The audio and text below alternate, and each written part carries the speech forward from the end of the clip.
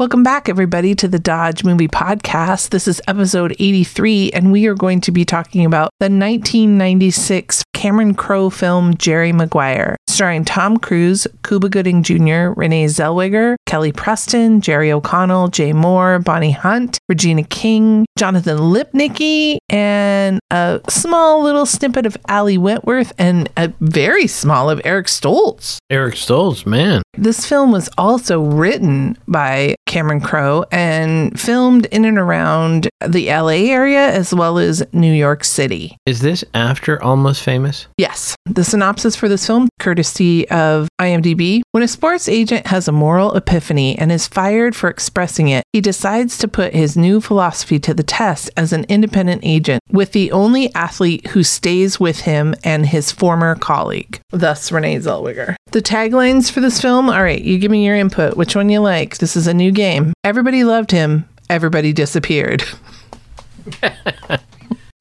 The rest of his life begins now. And the last one, the journey is everything. Last two are so generic, they're useless. Yeah, that could go with any film. Any film. So the first one is kind of punchy. It doesn't really tell us what the film's about, but I like it. It's almost like the opposite of Everybody Loves Raymond. Everybody loved him. Everybody disappeared. All right. I don't have any trees. So why don't you go ahead and kick us off with your pickup line? So this is the world, and there's almost 6 billion people on it. That's it. And so the film starts out with his mission statement, I believe, correct? Or does that come later? I think that comes later. I think it starts out with he's giving us a monologue talking about kind of the psychological situation he was in that led to him writing the mission statement. Right. So I'm going to jump ahead just a little bit and then we'll step back. The aforementioned mission statement was Cameron Crowe said that Jeffrey Katzenberg wrote something very, very similar. It was an email that got leaked, and it was kind of like of the flavor of Jerry's mission statement. I was going to say, what was his name? That would have been embarrassing if I said it out loud. Well, you are being recorded. Right. And so that inspired him, and he figured, what is another immoral industry other than Hollywood? And he thought, oh, sports. I'll set it in sports. So I presume that Katzenberg at the time of said email was fairly high up the chain, and that is just the classic narcissistic move to pound out in the middle of the night some feverish screed that you send to everyone and they have to pretend they like because of who you are. Haven't people talked about like kind of like an escrow account for emails like this? Yeah, that's a good one. You can save it to your drafts folder. So one of the key techniques, right, is not to type anybody in the 2CC or BCC lines until you've had your buddy review it. Right. But I guess all of this requires a little bit of your own policing, which is... Again, when you're at the top of the tree at a Hollywood studio, you probably don't have anybody that tells you, Jeffrey, this is a dumb idea. Okay, so first I want to talk about the acting. This was kind of Renee Zellweger's big debut. She was in Dazed and Confused and Reality Bites and Texas Chainsaw Massacre: The Next Generation, but I don't think it was as notable as this film. So this one kind of kicked her off. And she later said that the day she was cast for this movie, it had been so long since she had worked that she went to the ATM and she didn't have enough of a balance to make a withdrawal. So this was a good day for her. This was the turnaround. Yes. And Bonnie Hunt, who we adore. Love Bonnie Hunt. Happy to have her on the show. And she plays Renee's sister, Laurel, which, little side note for anybody who cares, if we had had a girl, I was strongly considering that name because it was my favorite nurse when we had our oldest. I love that name. Still love Laurel. I will say I kind of considered Bonnie Hunt a scene stealer in this one. Well, it's interesting. She said her character is the audience's point of view. So I thought that was interesting because she did not like Jerry in the beginning. She was very skeptical of him, thought he was not right for her little sister, and then she kind of comes around. So is that what Cameron wanted us to do with Jerry? Jerry. Maybe, but I don't think Bonnie has clocked all of the audience because at least one audience member never comes around on Jerry Maguire. I don't like Jerry at the end of the film. I do need to shame Cameron Crowe right here. And it was, I guess, the 90s. So I don't know, should we give him a pass? But I did find in the trivia that he did first offer, before finding Renee Zellweger, he offered the part of Dorothy to Janine Garofalo if she could lose weight. And after she trimmed down, she learned that Renee got the part. Boo, hiss.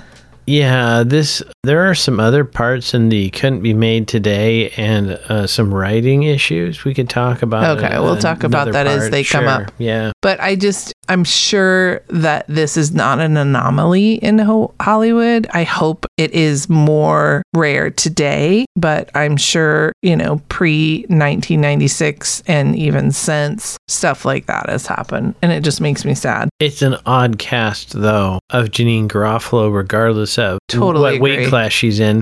You wouldn't think her as a rom-com lead. Nothing against her, but her body of work, she's more known for her caustic wit. Yes. And I don't really see the character of Dorothy being smarter than Jerry and kind of taking the piss out of him as he goes through his day. Agreed. Right? So it's an odd cast. Yep. If that had come to. So I don't know if this happened chronologically, but I made a note about, I love it when adults throw a toddler tantrum.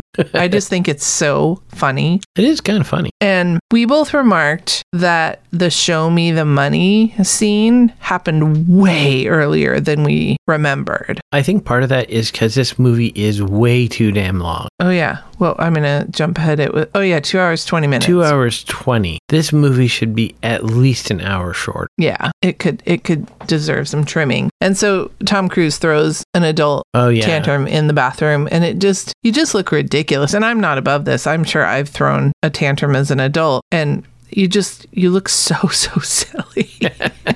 It's hard to take anybody seriously when they're literally gyrating their body out of frustration. I'll be honest, I don't think we take toddlers seriously when they do it either. But it's more age appropriate, so we give them a pass. Well, it's less funny because it's less absurd, right? When you're 4, that's what they expect. But I will say he has a history after this film of jumping on couches and throwing public tantrums.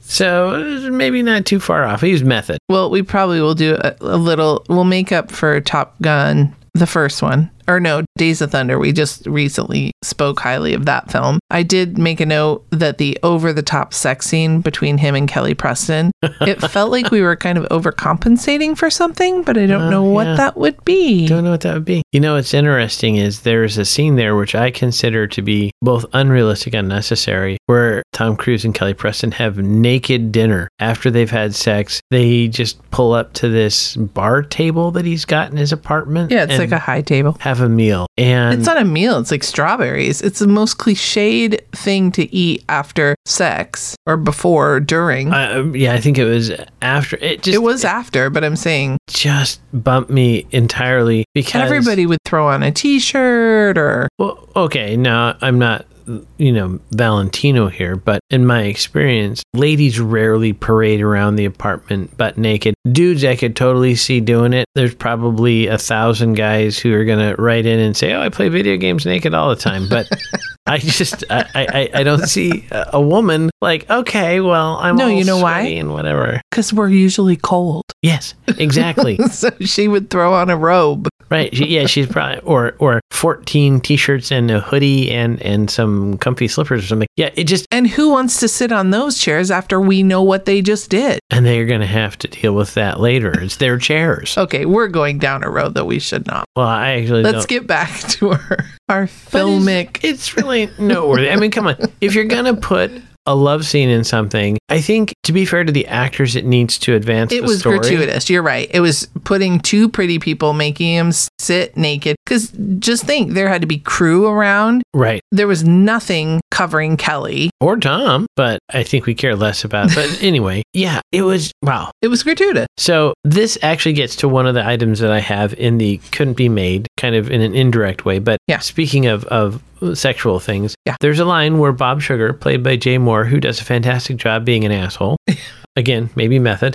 he says, "I will rape and pillage for you," talking to one of his clients. Right. And I just felt like that was also a little aggressive. Now, I'm not saying that an agent wouldn't say that. That could be realistic dialogue, but again, that was 26 years ago. People probably didn't notice it, but it just struck me as it was a little aggressive, a little... Ugh. Well, I think in light of some of the allegations posed against quite a few members of the sports community, I mean... And Hollywood. Not to defend kind of that kind of speech, but right. It could have been a figurative, not a literal comment. I think so, but I also think that would... But I think to not be tone deaf, if it were made today, they wouldn't have it. You're right. Right. And I'm just thinking from a filmmaking perspective. And the reason I say that is because there are other parts of this film that I think are questionable, that are very disconcerting about how the women are treated in this film sexually. Mm-hmm. And so having that additional scene at the front, which I still think is kind of unnecessary in a film that's long, it just felt gratuitous. It was like, oh, how can I make Kelly Preston take her clothes off for me on set? Is weird. Well, it's interesting as you say that. I'm going to totally jump way ahead. I mean, we'll go through my notes and everything, but the scene near the, like in the back 2/3 or the back 1/3 with the divorce group, that feels very cliched. Oh, yeah. There's these bitter women that just sit around and talk about how angry they are and, you know, the revenge they're going to seek on their ex-husbands. I mean, right. it feels so one-sided. Now, I'm not saying that divorced people don't have those feelings at some point. I'm sure you do feel, you are angry, because nobody gets married with the intent that that's how it's going to end. I would hope not. And so, of course, they're going to have it. But it was this portrayal of these like sad divorced women just sitting in a living room, eating snacks, drinking wine, complaining. It felt very one note. All it was missing was a bubbling cauldron. Exactly. A bunch of voodoo dolls. Okay, so let me go back. Let's get us on track. The cinematography, holy hair light. Yes. So everyone had an angel halo behind them. So I particularly noticed it when Renee Zellweger was at baggage claim. It was really pronounced, but I will forgive that because when Dorothy is telling Laurel that Jerry's coming over, they light Bonnie Hunt in the most gorgeous lighting possible. So full disclosure, I'm a big fan of Bonnie Hunt. I think she's very photogenic, but man, did the cinematographer do her a favor in that shot. They really did. Reminded me a little bit of Glenn Close in The Natural. They really worked hard on those hair lights and the angelic lighting, which I thought was good. I noticed that they had a rain scene. And kind of bumps me because Southern California, it rains like half a day every decade. Was it Chicago? The scene where I was noticing it was in SoCal. And then later... Wait, but it wasn't raining at the time, just the streets were wet, right? Or no, later the streets were wet, which presumably once you buy that it rains in Southern California all the time, you don't notice that. But I did notice that because I know personally that they would have had to have wet them. They'd have to call out the water truck and wet the entire street and keep it wet for shot after shot. So somebody made that choice. I did notice that, and I noticed that they continued it on to the sidewalks and maybe the cars. Like I was like, oh wow. It really went the full Monty on that one. And from it, this is more editing the cinematography, but I really did like the visuals where when they're on the plane, they keep cutting from Jerry in first class to Dorothy in steerage and back and forth. And I thought that was really well done. Yes, I did like that editing. In fact, I wonder if I made that note. No, I did not. I have a note here that reminded me that the VO that opens the film, I made a comment. I think we even paused it. So there's a pause count for that it was almost like he was looking back and it was like his conscience and he was reflecting on maybe where he went wrong or where he could have done better. And so it's interesting that it started out with that kind of tense, because did we see that bookended? Usually when a film does that, then they end the film with the central character kind of with some VO kind of finishing the reflection, right? He didn't, they do, but in this case, he didn't finish with VO. And if I recall correctly, he basically finishes with the "you had me at hello" speech. But don't we get like a 1 year later and they're getting married? Yes, that is true. I don't remember a lot of dialogue from that. That seemed more montagey to me. But I'll be honest to our listeners, I watched this film twice in the last few months. I just happened to catch it on cable and wanted to watch it. And then we rewatched it again. And each time I watch it, I like it less. So possible I wasn't paying super close attention in this latest viewing, because it's interesting how I didn't like Tom Cruise a whole lot a couple months ago. I still have problems with his, statements in various ways, but this character I just don't at all respond to, right? And maybe that's good writing and filmmaking, because as I watched it the most recent time, he's a lot more like Bob Sugar than I think a lot of people remember this film. They remember the "you had me at hello, oh, it's a sweet thing." No, he's kind of an asshole. But it's interesting because that's her line. Yes. That's not his line. Like, he never did, why would she say that? Why would she be happy that this asshat has come back? Right? That's what I'm struggling with as a person. Well, I think Dorothy's supposed to be a hopeless romantic, which isn't always a great thing. That's true. And I think her instincts were right when she said, "You don't look at me like I look at you," kind of. Right. And I deserve someone to basically be in love with me like you are. And so he was trying to come back and say, "Oh, I just realized I am that," because he had a moment and he saw, oh shoot, what's his name? Tidwell. Yeah, I just call him Tidwell Rod, I think is his given name. When he saw his first reaction wanting to call Regina King's character,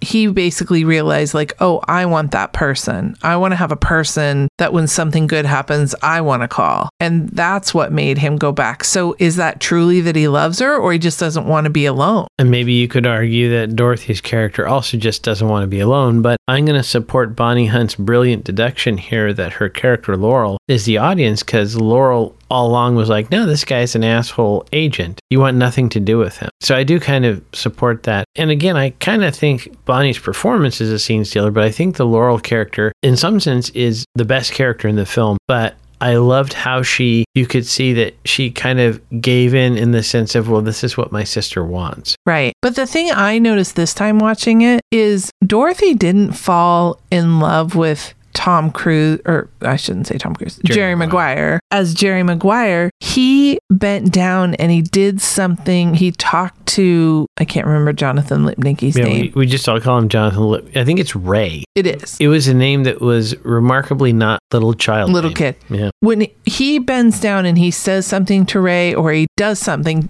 like sweet to him, and you see it on her face. She melts. She looks at her sister. They go in the other room and she's like, "Did you see him? He actually looked at Jerry like a dad." Like, she wasn't in love with Jerry for Jerry. She was in love for Jerry that now Ray was going to have a father. Right. So maybe in that sense, this is really meta and she's actually using Jerry more than he's using her. Whoa, that's weird. Got to think about that one, guys. Deep, yeah.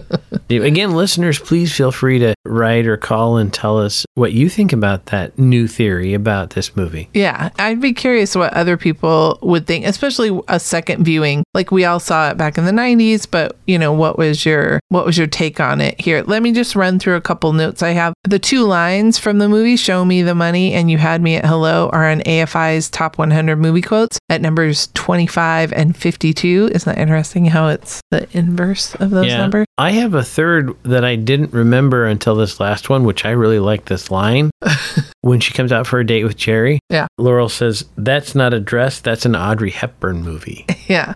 Oh, that's a good line. Cameron gave her a lot of great lines. I wrote down, "He's not a boy, he's a syndrome." Oh, yes. That's a good one. Well, also the great acting ability of Bonnie to deliver those lines. Yes.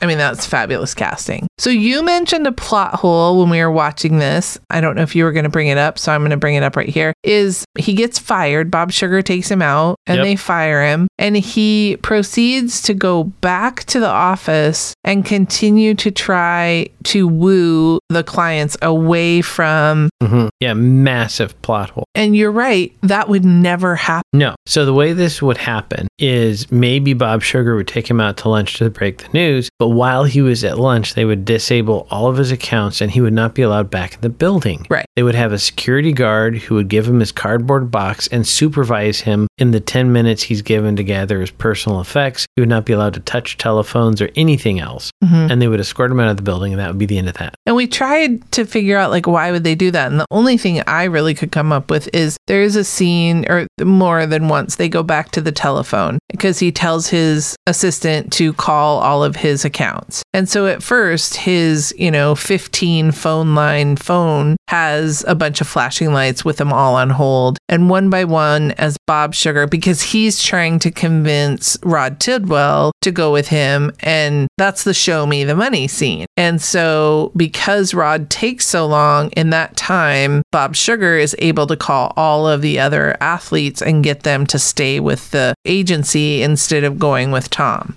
Or Jerry, sorry. It's interesting because at one point they mention a 4% commission, and I thought agents got 10%. So that seems a little low. I know movie agents, definitely 10 is like the average. There's also another kind of, I don't know if I call it a plot hole, but really kind of bumped me in the writing is Rod gets knocked unconscious when he catches the touchdown pass in the end zone. Spoiler alert. And they leave him there and they're broadcasting it and everybody's just standing around. No, they would bring out the backboard immediately. Yeah. They'd slide him on it, duct tape him down, put him on the golf cart. It would be gone. Yeah. And I know that it was for this dramatic tension and showing his wife with the watch party at her house. Oh my gosh, what's going to happen? That's not even then. And in fact, what makes that more egregious to me is there's a line in there which I thought for 96 was amazingly prescient. This is his fourth concussion. Shouldn't someone get him to stop? Is said early in the film. So we established that we're aware of traumatic brain injury. Right. They wouldn't just leave him on the field and have some like assistant coach poking and prodding at him. They would have a whole team out there. Even back in 96, the NFL had protocols for this. Right. Yep. Right after he gets fired and Dorothy leaves with him, they're in the elevator. And I completely forgot this. There's a couple that at least one of them is deaf or hard of hearing. And the gentleman signs, using American Sign Language, I assume, to the female, "You complete me." And they get off, and Dorothy explains that she has a grandmother or an aunt that uses sign language, and she translates what he said, that you complete. Right. Which I was thinking, since I completely forgot that, obviously Cameron put that in so that it would mean more at the end. But do we need that scene in order for the end? No. And for many reasons, but one of them is because you forgot it was in there and the movie still made sense to you. So yes, having the line in there, "You completely me," is foreshadowing when he uses it at the end, but I think it's irrelevant. Did you remember the scene with the couple? No, I remembered it this viewing because I'd watched it a few months ago. Right. But when I watched it a few months ago, no, it did. I do agree it's entirely extraneous. However, so there was a few minutes. There's some minutes. However, as a fellow elevator director, yes, I did notice that he did put a scene in the elevator, but I don't think it was needed. Speaking of lines, the line, "Jerry, did you know that a human head weighs 8 pounds?" Apparently, Cameron kept hearing Jonathan sharing that fact with different crew members, and he thought it was so funny that he threw it in. You told me this. Cameron Crowe actually did write out a 27-page mission statement that Jerry wrote. Now, is that just a writer who likes to write, or is that somebody who wants to be able to say, "I even wrote the whole mission statement" that nobody ever sees? Like, is that just him trying to get in Jerry's head? What's going on there? Why do that? I think someone was really, really high. But it could be one or the other. So here's the thing, though. I could see myself as a writer, if that was the key thing in the film, actually pounding out a draft of that just to kind of see what it is. I could see it as you want to try to get to know Jerry. What would Jerry say? What would Jerry do? And if you could write that, then you could write. I don't know about 27 pages, though. That's a lot. But that's a lot. Yeah. But I definitely could see writing snippets of it so you could have quotes. Even if you don't quote it in the film, I think it would help to inform the character. Yeah. But 27 pages, I stick to somebody who's really, really high some night and just pounded it out. That sounds right. So I want to talk about other things that couldn't be made, but I just saw this note. Right after Jerry and Dorothy have sex, then the next day he is pitching to Rod Rod and his wife, or maybe they're getting the call from the Cardinals. Yes, that is correct. They're getting an offer from... So it's a big deal. And so Dorothy goes down and they're all like, they have kind of like the nerves. And he hands her a plate of muffins and says, hey, will you please put these out? And she very much has this look of, oh, I'm just the secretary. Yeah. And so that's when I think her little voice in her head started to seep in that maybe he doesn't like me for me. Which, by the way, tip of the cap to Zellweger on that one, because she didn't have any dialogue. She just did that entirely with her expression, and it was really well done. I thought so too. I'm going to interject a little bit here, though, because speaking of that scene, why is it that you have Glenn Fry in the film and the football team he's not representing isn't the Eagles? I mean, it's right there. Come on. Oh my God, I love that. Maybe they thought people would get confused. I guess. I love that. I didn't even think of that. That's great. Okay. Do you have anything for writing, cinematography? I was going to move on to our other categories if you don't. So... Right, this is not necessarily writing, but it's somewhat adjacent because this may have been in the script. Right. But why is there a large fish tank on the floor of the agency, which is like a boiler room? That makes zero sense. What do you mean to me. it was on the floor? It wasn't. There's a trading floor where all the like junior agents are sitting cheek to jowl. It's like a boiler room at a stock brokerage. Oh, I didn't think it was like a boiler room. I thought it was just like a hot, like, you know, like a fancy, like a law office. And sometimes they would have like fish tanks in the entryway as like, I don't know. Right. I could see that in the entryway or on the second floor with all the offices. But it was down with the grunts where they're all on the phone shouting all day. It bumped me. Oh, I just assumed everybody was on the same floor. There's a scene where when Jerry's having his toddler tantrum, he looks up and he sees a guy that looked a lot like the actor from Ferris Bueller who plays his friend Cameron. Oh, yeah? But it wasn't. On the second floor. And that presumably was where all the mucky mucks were. Oh. So it kind of bumped me. I mean, it set up the scene where he steals the goldfish. Well, and you're right. Those type of fish tanks don't have goldfish in them. Right. They have like, you know, those are always like saltwater tanks that somebody else has to maintain. And I did have a thing in costume, but we'll get to it when we get to my other segment on icky things. Okay, so do you want to do icky things first? Because I was heading into costumes. Okay, let's do costume. Okay. I just said that Jonathan Lipnicki with his glasses, his round glasses and his spiky hair, it was just, I thought, I don't know if he was sporting that look at that point, but it totally like made this cute little kid. And I do feel sorry for the actor though, because he's so heavily associated with that role, right? Yeah. I don't think, I believe he's still acting, but he probably really struggles to get out of. But I think he definitely, like, his hair is not spiky anymore. Yeah, and, you know, he probably shaved his head. And got a bunch of face tattoos. That was actually the joke I was going to make. Points. Okay, sets. So there's a scene where Tom Cruise, who we know is only maybe 5'8", on a good day, with some lifts, 5'9". Yeah, with the Danny Bonaducci lifts. Yeah, and it's said that the crew lowered the lamp so he would keep hitting his head. I love that. So they couldn't put Bonnie anywhere near that lamp because she would have like towered over it, and you would go, who would make a lamp that low in your own house? But the first time I saw that scene, my first thought was, why is the lamp that low in your own house? Right. But speaking of sets, there, and this maybe is a plot issue, there is a poster in Jerry's office that has Avery Bishop, which is the character played by Kelly Preston, on the poster. Uh-huh. But she's supposed to be another agent. Why would there be a poster of an agent? I couldn't tell if she was an agent or she worked for, I thought she worked for one of the, like the media outlets. Like if not on camera, a producer. Is it? Because I think she was an on-camera person. Like Andrews. What's her name? Erin Andrews? Yeah. So, yeah, I guess. Which maybe that explains why she was always walking around naked.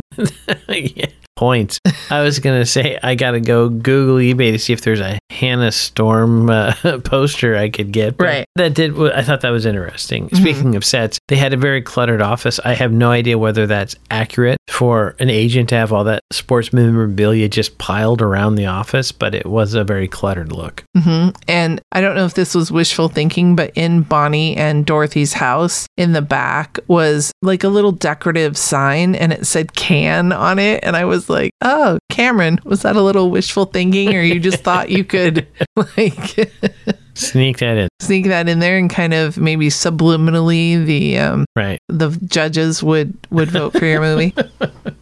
Okay, let's get to it.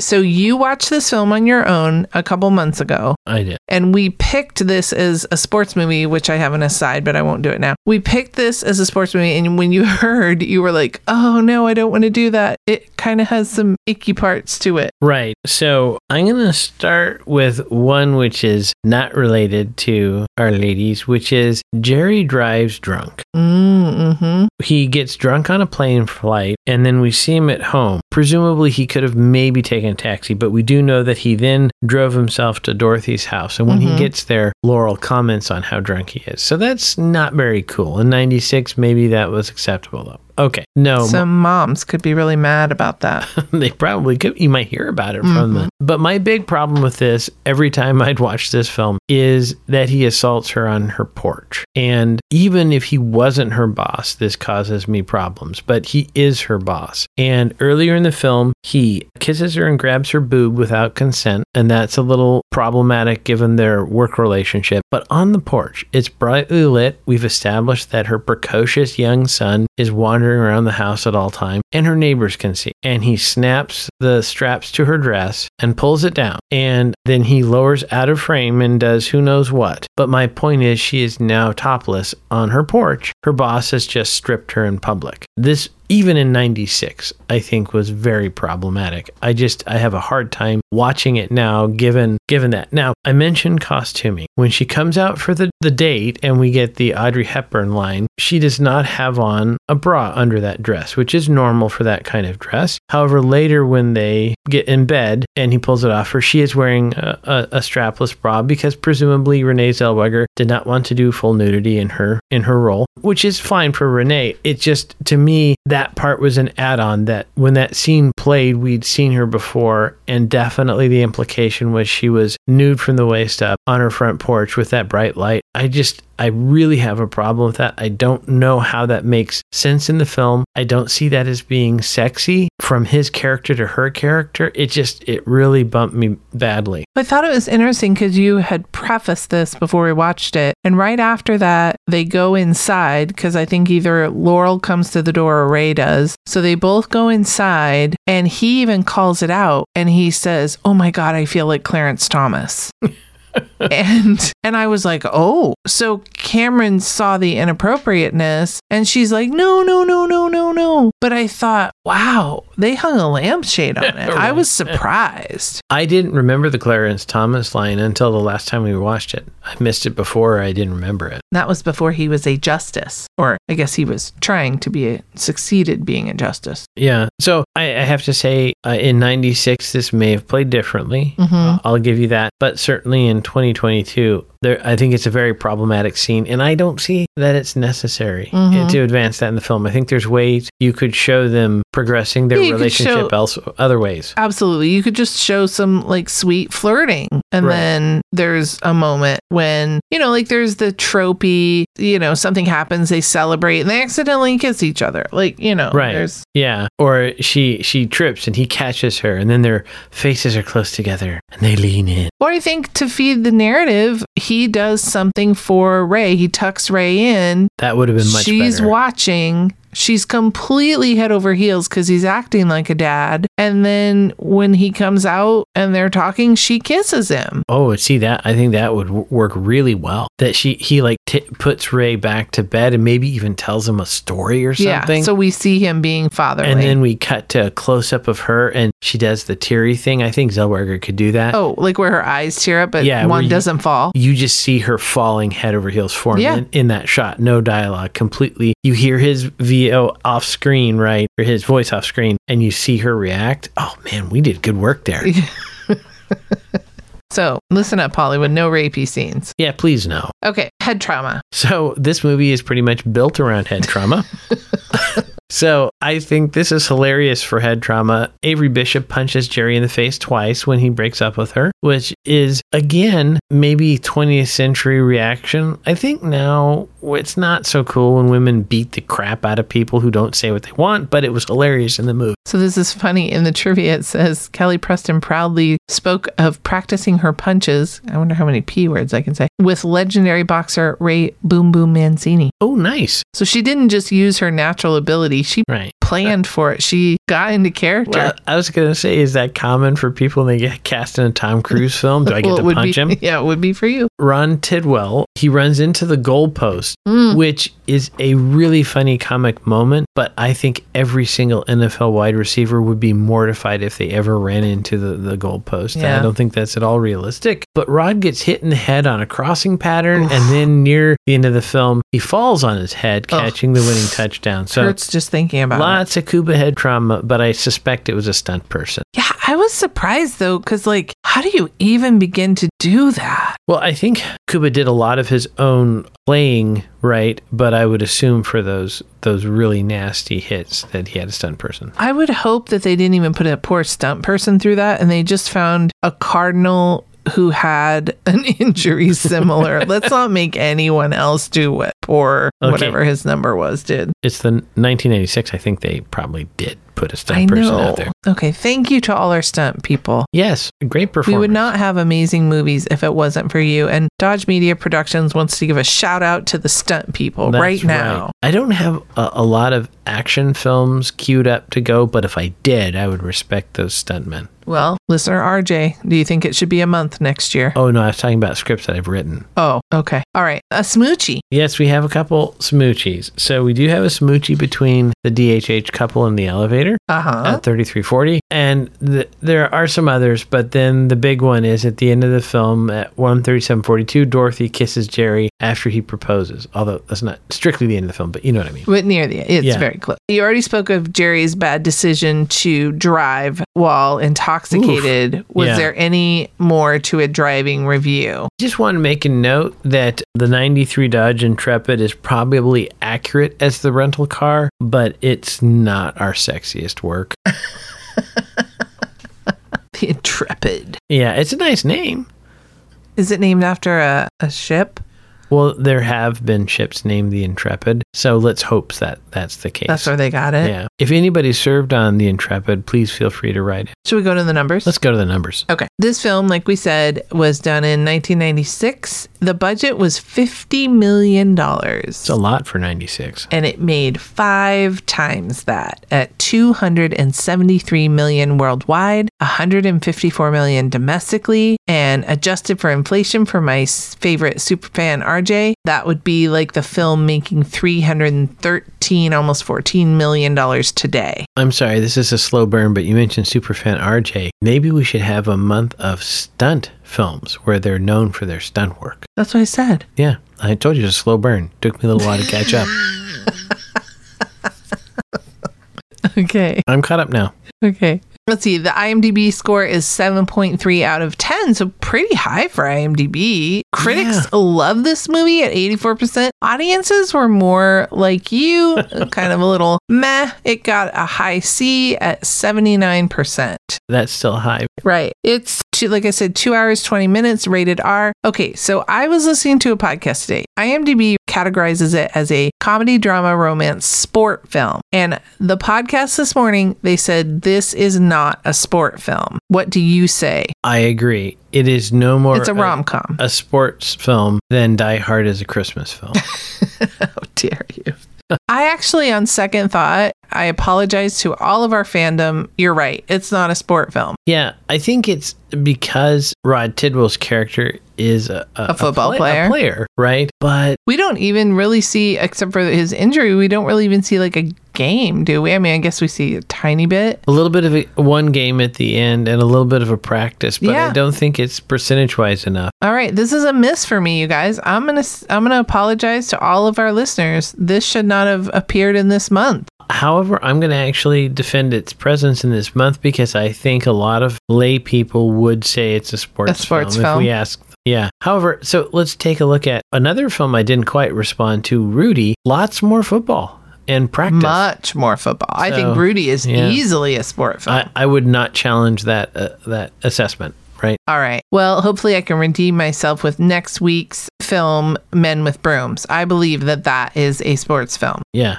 Okay. 2 notes I want to say. Paula Abdul helped Cuba with his touchdowns dance, which I thought was funny because as we saw it, you said, oh, that's Deion Sanders' dance. It looked a whole lot like Deion Sanders' Dirty Bird to me. So I was like, well, maybe Paula helped him, but she copied Deion. Yeah, although that's going to be funny if Deion copied Rod Tidwell. Oh my gosh.